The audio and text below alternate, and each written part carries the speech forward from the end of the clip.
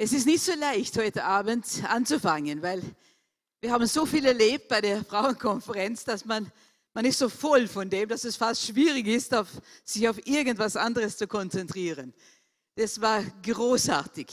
Ihr Männer, es tut mir leid um euch, weil das war so schön. Vielleicht darf ich die bitten, aufzustehen, die dabei gewesen sind. Schaut ganz genau zu, weil wenn du nicht dabei sein konntest, aus irgendeinem Grund, hier können Sie schauen, die da waren, und ihr könnt es nachher fragen, war das wirklich toll? Was habt ihr erlebt? Weil die haben vielleicht etwas anderes, Sie können sich etwas anderes erinnern, als ich vielleicht mich erinnern kann. Vielen, vielen Dank. So, schaut sie an.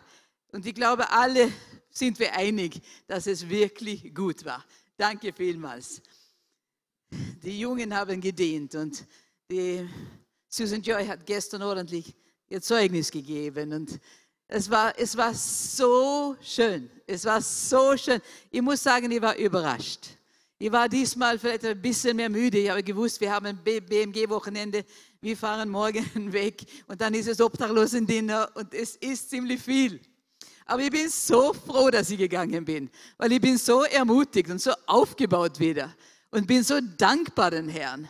Weil vielleicht ein paar so kleine Dinge, ich glaube, ich muss das weitererzählen, weil das war so großartig. Und das war, wir haben ja 3 Sprecher gehabt. Wir haben eins aus London und eins aus Amerika und eins, der wir exportiert haben von Österreich nach Schweden. Und ich muss sagen, alle 3, kann ich sagen, der Herr hat alle 3 gebraucht in eine mächtige Art und Weise. Und das ist so schön, weil so sind wir als Frauen. Wir sind so verschieden und das ist herrlich. Der eine war sehr leise und sehr bedächtig, hat einen Wortschatz, der wow, aber hat so wunderbare Sachen gesagt. Der andere explosiv und mit der ganzen Energie alles gesagt. Und es ist so herrlich, weil der Herr hat alle gebraucht. Man kann nicht sagen, das eine war besser, der andere nicht. Der Herr hat alles gebraucht, weil er gebraucht die Gaben, die wir haben. Und das ist wunderbar. Und dann die dritte war irgendwo dazwischen. Aber herrlich. Aber eine von ihnen hat ein Zeugnis gegeben oder gesagt, weitererzählt, das mir sehr, sehr, sehr tief unter die Haut gegangen ist, vielleicht euch auch. Aber sie hat einfach gesprochen an und für sie davon und gefragt, können wir auch dann irgendwo stehen im Glauben und dankbar sein, auch wenn alles anders ausschaut. Wenn alles kaputt gegangen ist, wenn alles anders geworden ist, als was wir gedacht haben. Ist das möglich? Das war der eine Mann, glaube ich. Und dann am nächsten Tag hat sie dann noch von einer Frau, wo sie das so fantastisch und stark erlebt hat. Sie ist neben einer Frau gesessen bei so eine Frauenkonferenz, wie wir jetzt gehabt haben. Und sie hat ein bisschen die Frau angeschaut und gedacht, sie muss in einen Autounfall gewesen sein. Ich glaube, es war fast die Hälfte von der Zunge war nicht mehr da. Die 3/4 von ihrer ganzen Seite war kaum mehr da. Und sie ist neben ihm und es ist jetzt fast schwer, aber ich dachte, meine Zeit, wow, wie geht es dieser Frau? Aber dann war das jemand anderes, der das gesprochen hat und sie hat dann plötzlich gesagt, ich will euch zeigen, jemand, der wirklich weiß, der auch in die schwierigste Zeit ihres Lebens einfach sie entschieden hat, ich stehe auf Gottes Wort und ich bin immer noch dankbar und nahe bei ihm. Und dann hat sie gesagt, und diese Frau sitzt hier und ich bitte, dass sie kommt und uns etwas vorsingt. Und sie hat gesagt, sie konnte fast nicht mehr reden, weil das war einfach nicht möglich. Aber sie hat dann gesungen, obwohl man gesagt hat, nach der Operation wird sie nicht mehr singen können. Aber sie hat gesungen mit so einer Autorität, dass einfach, dass alles so bewegt war nachher. Das ist die Frucht. Das ist die Frucht, wenn wir auch in schwierigen Zeiten einfach sagen, okay, ich stehe noch dazu. Herr, du hast gesagt, und ich danke dir in die schwierigen Tage und ich danke dir, wenn alles leicht geht. Und das ist die Frage, schaffen wir das? Das hat mich so tief berührt wieder. Tun wir das auch? Tun wir das auch? Es ist leicht, den Herrn zu preisen und loben, besonders nach solchen Tagen, die wir jetzt gehabt haben. Boah, man ist so voll, dass es so richtig überfließt. Es überfließt von Tränen, weil man so glücklich ist, dass er manchmal in der Art gezeigt wird. Andere Male lacht man vor lauter Freude. Aber in solchen Tagen, sie hatte Krebs gehabt, diese Frau, und wurde so viel operiert. Aber in solchen Tagen noch stehen dazu und den Herrn von ganzem Inneren singen, Lobpreis zu machen. Geschwister, wir brauchen den Herrn wieder neu erleben. Dass diese Liebe zu Jesus, die nicht aufhört, nur weil ein paar Schwierigkeiten kommen. Und wenn die Schwierigkeiten sehr, sehr, sehr schwer sind, immer noch uns entscheiden, Jesus, ich werde dich noch lieben. Jesus, ich werde dich noch lieben. Und ich werde das noch bezeugen. Würden wir das tun mit ein halbes Gesicht? Und dann war das ein anderes Zeugnis, das auch gestern erzählt wurde. Wurde erzählt von einer Frau, die, bevor sie 1 Jahr alt war, wurde sie im Herzen operiert. Eine schwere Herzoperation. Für ein Kind mit unter 1 Jahr. Und die Ärzte haben gesagt, sie wird nicht überleben. Sie hat keine Chance. Sie hat überlebt. Sie hat weitergelebt. Sie wurde 9 Jahre und war dabei in einem furchtbaren Autounfall. Und wieder einmal hat man gesagt, sie wird nicht überleben. Keine Chance. Sie hat aber überlebt. Dann kam sie aus verschiedenen Gründen auch zu Adoptiveltern. Und wenn sie nicht ganz brav war, hat die Mutter als Strafe ihr Seife gegeben zum Essen.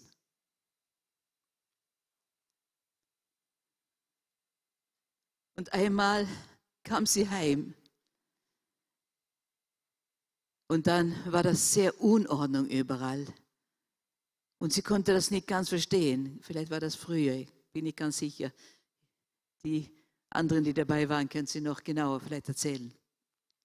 Aber da kam sie heim und alles war Chaos. Und sie hat gefragt, wo ist die Mama?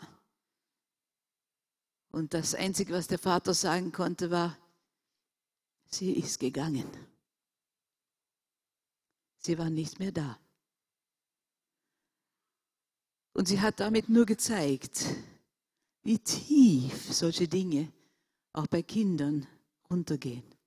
Jahrelang hat sie gekämpft. Jahrelang. Ihre Mama ist gegangen. Aber dann hat sie den Herrn erlebt, in so einer Frauenkonferenz auch, wo sie einfach gesessen ist. Sie hat nichts mehr mitgekriegt, weil es war so tief in ihr. Alle die anderen hier haben Mütter, ich nicht. Und dann hat der Herr zu ihr gesprochen, hat er gesagt, aber ich bin ja da. Und ich bin genug. Und dann hat sie den Herrn so tief erlebt und verstanden, er ist da, wenn auch alle anderen gehen. Er ist noch da. Dann hat sie uns verraten, diese Person war sie selber, die heute Pastorin ist, zusammen mit ihrem Mann in einer Gemeinde in London. Wir waren sehr bewegt. Wir waren sehr bewegt. Was für Frauen. Was für Frauen. Und wer hat es getan? Es gibt nur einen Namen. die diese Wunder vollbringt. Und der Name ist Jesus. Und er lebt. Und er ist hier heute Abend. Und ich weiß nicht, was du hast. Ich möchte dir nur weiter sagen. Das ist derselbe Jesus, ist hier heute Abend. Dieselbe Kraft ist hier. Dieselbe Kraft. Aber wir müssen manchmal zugreifen. Und dann müssen wir uns entscheiden. Wollen wir in Selbstmitleid versinken? Oder wollen wir sagen, Herr, hilf mir. Herr, hilf mir. Wenn du mich nicht hilfst, gibt es keine Hilfe. Aber wenn wir sagen, dann ist er da. Dann hilft er uns in der Not. Weil das ist nicht ein Gefühlserlebnis, dass er uns hilft in der Not, sondern das steht geschrieben. Da steht geschrieben, rufe mich an in der Not. Und ich werde dir hören und ich werde tun und ich werde helfen. Es steht geschrieben. Wenn du eine Not heute hast, dann sollst du wissen, der Herr ist hier. Der Herr ist hier heute Abend. Der Herr ist hier, um dir zu begegnen. Der Herr ist hier.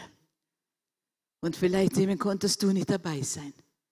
Aber der Herr ist dann hier. Dann ist er hier, um dir zu begegnen. Und ich bin so dankbar und für Sie für das Thema, was wir jetzt dann noch haben. Und wir gehen ein kleines bisschen zurück und wiederholen ein kleines bisschen von letztes Mal. Gemeinde. Gemeinde und Familie. Zusammen sind wir stark. Gemeinde. Unsere Gemeinde heißt Jesus Zentrum. Und ich bin so dankbar. Aber Geschwister, ist es auch so? Ist Jesus in unser Zentrum? Oder sind wir selber im Zentrum? Ich. Oder ist Jesus im Zentrum? Und wir heben unsere Augen, weil wir müde sind, wenn wir hineinkommen. Wenn wir vielleicht nach unten schauen, weil wir verzweifelt sind. Heb deine Augen auf. Jesus ist im Zentrum. Und vielleicht hast du manchmal gefragt, warum heißt es Jesus-Zentrum? Warum heißen wir nicht wie sie? Wie heißen wir sie? Weil das ist unser größerer Name. Vienna Christian Center. Aber wenn wir das übersetzt haben, wäre das Wiens christliches Zentrum. Und das gab schon eine Gemeinde mit der Name. Und dann haben wir uns entschieden, okay, dann müssen wir es mal Spur anders machen. Dann nennen wir es Jesus-Zentrum. Aber das funktioniert nur, wenn Jesus wirklich im Zentrum ist. Wenn es nicht nur ein Name ist, dass wir manchmal vielleicht sogar uns ein bisschen faszinieren, auszusprechen. Wo gehörst du dazu? Ich gehöre zu Jesus-Zentrum. Weil da, wo ich bin, wollen wir, dass Jesus im Zentrum ist.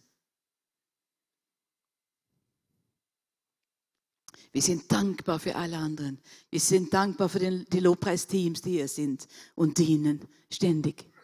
Wir sind dankbar für die Türhüter. Wir sind dankbar für die hier sind und einfach uns helfen, der Herr ein bisschen zu geben von dem, was wir haben. Wir sind dankbar für alle die Kinderarbeiter, für die Teenagerarbeiter, für die Jugendarbeiter. Aber Jesus muss im Zentrum sein. Und wenn er nicht im Zentrum ist, dann wird es so mühsam. Wieder ein Dienst. Wieder diesen Samstag müssen wir wieder putzen. Wir dürfen putzen für unseren Herrn, dass er sich wohlfühlt in unseren Reihen. Dass er nicht draußen bleibt, weil es so schmutzig ist hier. Herr putzt unser Herzen 24 Stunden pro Tag. Und dann wollen wir doch auch für ihn etwas tun. Und wenn wir das sehen, oh Herr, Du putzt wirklich mein Herz 24 Stunden pro Tag. Jesus, danke. Und dann geht es so leicht. Dann geht es so leicht. Das letzte Mal, wann wir Putzdienst hatten, Janosch kann das bestätigen. Und wer war das noch? Was haben wir noch gehabt? Wir haben Vera und Marc. Genau. Und wenn wir geputzt haben, wir fingen an, wir haben gesungen und es ist so schnell gegangen.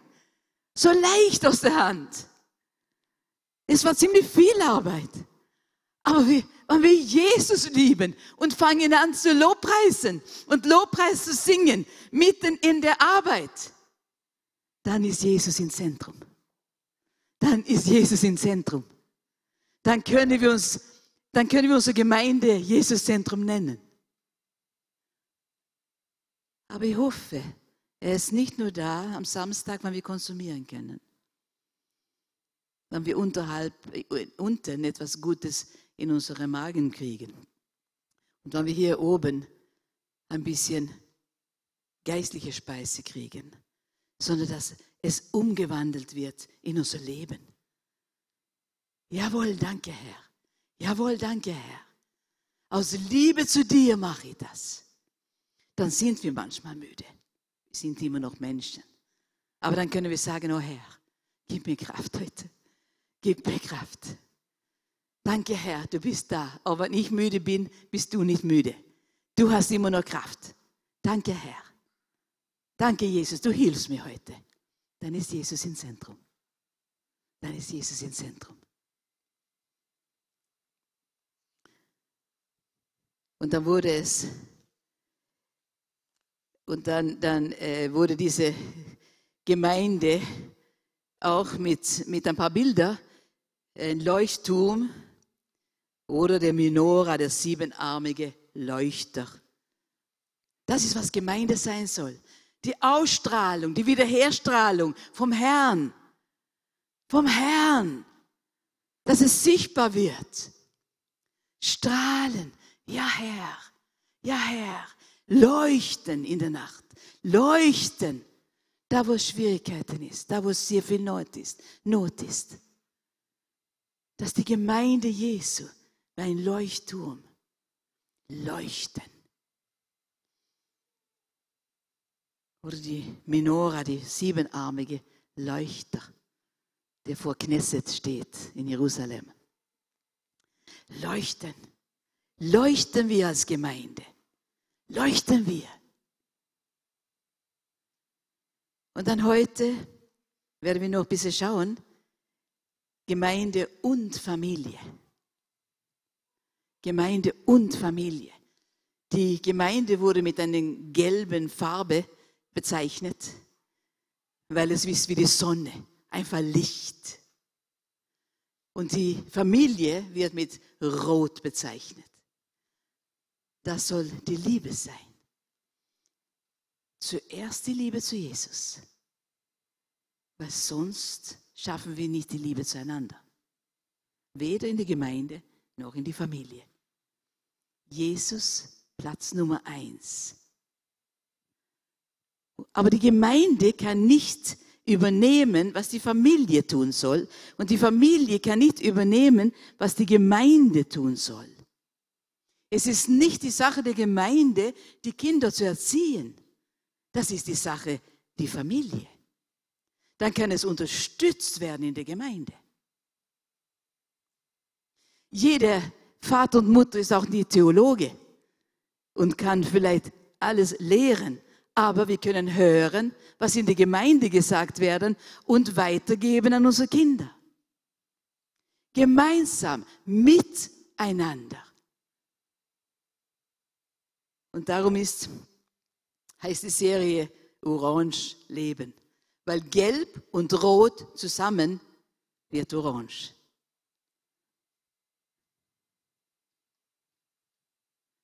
Licht und Liebe zusammen. Das wird ein Leben, das die Herrlichkeit Gottes widerspiegelt.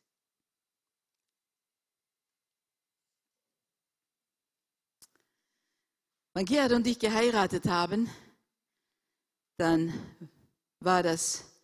haben wir ein Vorbild gehabt, vielleicht mehrere, aber ein besonderer aus dem Wort. Und das war Josua.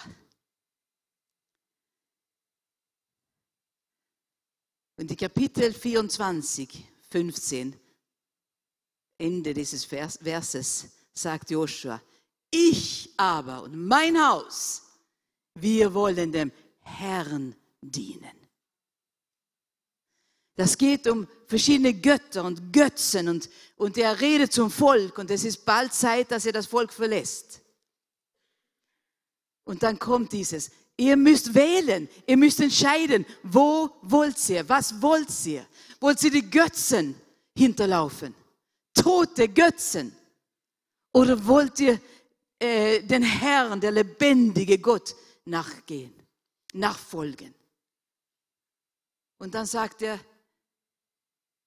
Ich habe mich zumindest entschieden.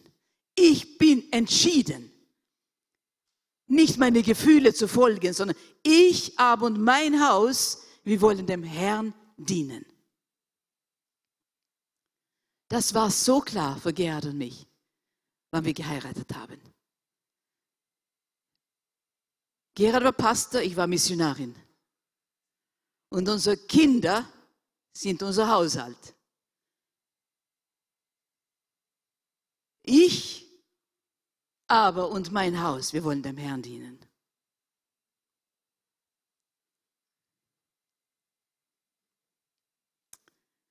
Wie hat es ausgeschaut praktisch dann? Wie hat es ausgeschaut? Wir haben immer versucht, als Familie zu dienen. Und Andreas war ja schon 6 Jahre, wann ich dazugekommen bin, weil seine erste Mutter an Krebs gestorben ist.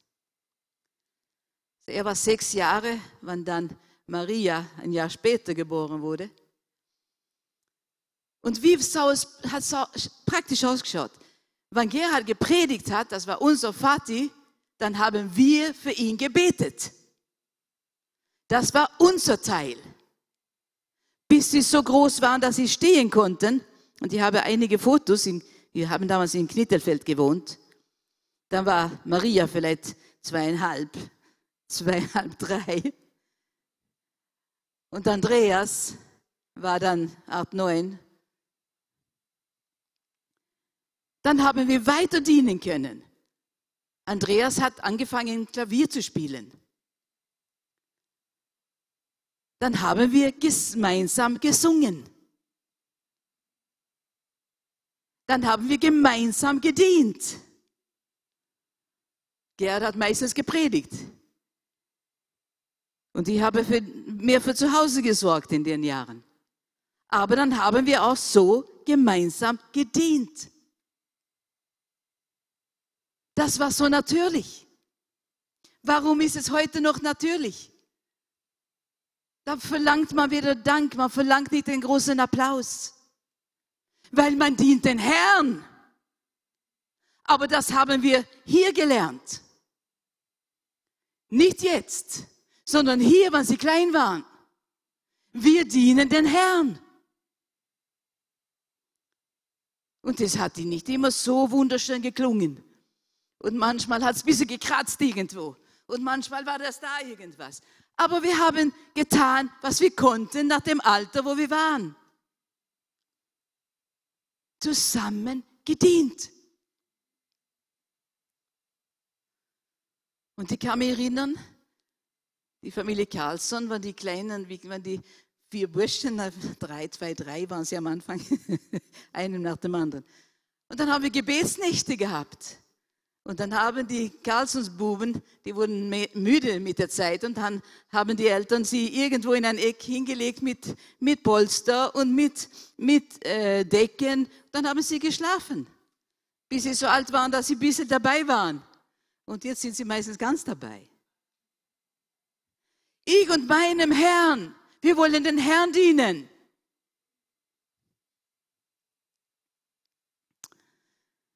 Johannes nimmt oft seine mit. Und der hat sie oft mitgenommen, auch bei Obdachlosendiener. Und dann, die Servietten wurden vielleicht nicht ganz gerade, waren vielleicht eine Spur schief, aber die haben mitgeholfen. Ich und mein Haus wollen den Herrn dienen.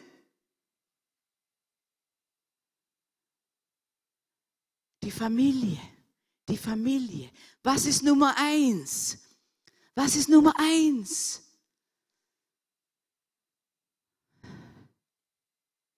Ist er Nummer 1 in unserer Familie? Wann jemand Klavier lernt, ist es dann, um zu protzen irgendwo, oder ist es, um das zu gebrauchen in der Gemeinde, um den Herrn zu ehren und loben? Andreas war lange Lobpreisleiter mit seinen Gaben. Maria hat ihre beste Freundin mit nach Hause genommen. Das war für mich immer wichtig, dass unser Küchentisch auch frei war für die Kinder ihrer Freunde. Dann habe ich gewusst, mit wem sie Umgang haben. Und ihre beste Freundin war öfters da. Und ich habe gedacht, es ist nicht so schön, wie es sicher bei ihr ist. Aber einmal saß sie und hat gefragt, darf ich noch ein bisschen länger sitzen? Und sie war ganz verwundert. Sie sagt, es ist so friedvoll hier. Du kannst Jesus mit deiner Familie dienen um den Tisch daheim. Und das muss nicht super Essen sein. Das schaffen wir Österreicher nicht so ganz gut. Zumindest ich nicht. Aber das kann einfach sein. Das, was wir schaffen. Und diese Freundin hat sie bekehrt. Und sie dient den Herrn. Sie ist Ärztin, dient den Herrn mit ihrem Mann. Elisabeth, die Jüngste. Sie ist in der, weiß nicht, war das die 2. oder 3. Volksschulklasse. Sie haben gelernt, von Jesus zu erzählen. Jesus war ein Zentrum ihres Lebens.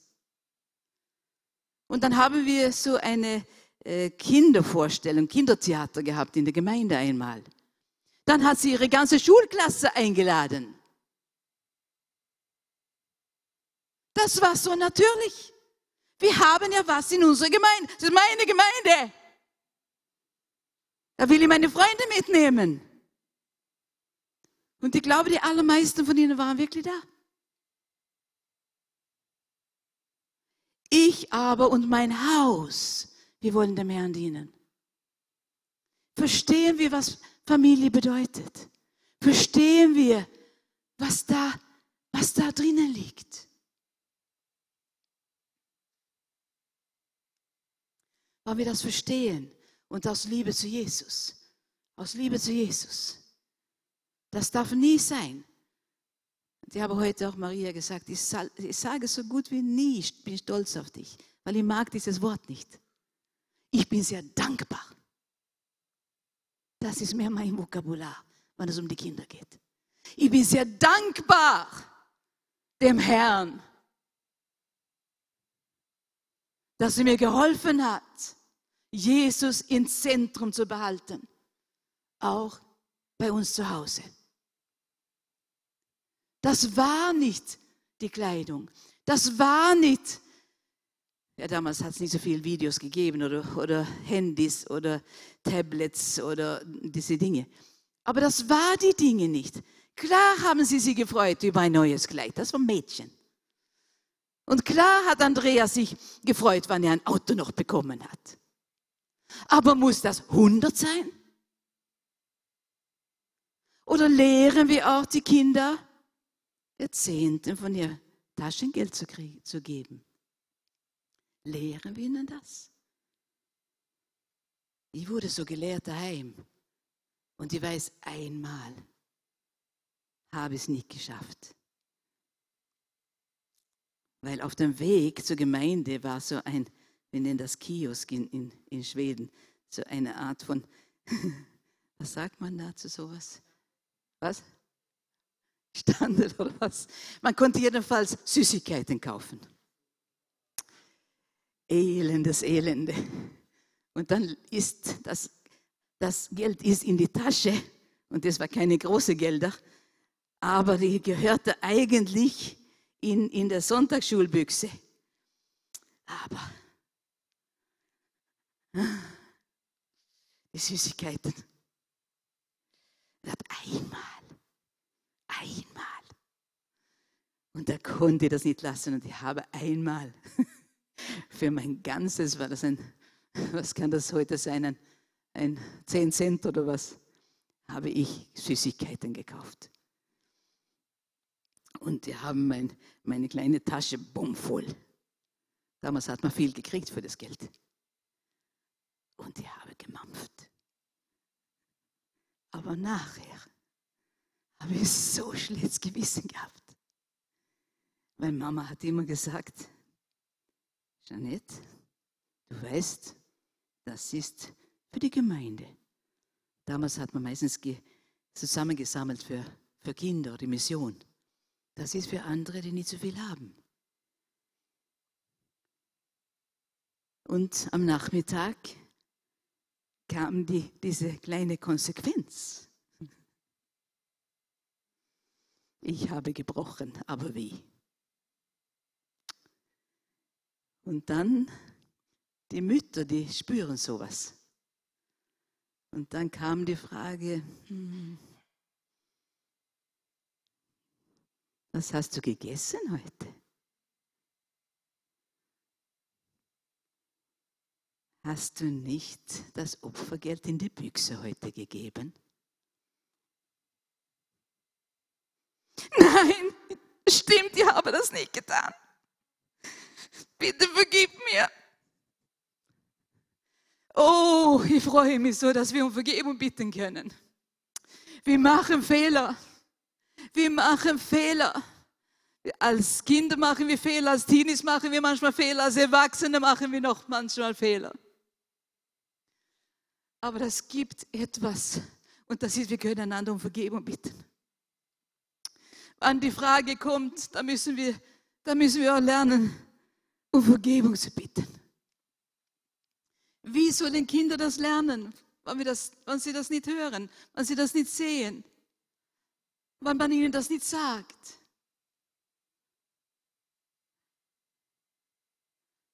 Wenn wir Jesus von ganzem Herzen lieben, dann können wir auch Prioritäten haben. Und die sind so leicht aufzustellen. Aber das geht nur, wenn wir Jesus lieben. Sonst wird es nur harte Dinge. Aber wenn wir Jesus lieben, dann können wir ein paar Prioritäten aufschreiben. Weil sonst vergessen wir das so leicht. Wir haben Prioritäten und dann sind die Kinder unruhig, dann wollen sie das und jenes und dann brauchen wir unsere Ruhe und dann geben wir sie. Nein. Haben wir die Prioritäten geschrieben, ist es viel leichter, dass wir auch sie halten. Gute Gewohnheiten, gute Regeln. Familienprioritäten. Dass meine Kinder eine lebendige Beziehung zu Gott haben. Das ist Nummer 1. Dass sie eine lebendige Beziehung zu Gott haben. Da braucht man nicht alt sein. Zweitens, dass meine Kinder wissen, dass ich immer für sie da sein werde. Wir hatten nicht so viel. Wir waren in einer Gemeinde, eine kleinere Gemeinde in Knittelfeld. Und die haben gegeben, was sie konnten. Weil die haben so schöne Herzen gehabt. Aber die konnten nicht mehr. Und da war nicht so viel. Ich konnte meinen Kindern nie so viel von materiellen Dingen geben. Aber sie haben gewusst, ich bin da.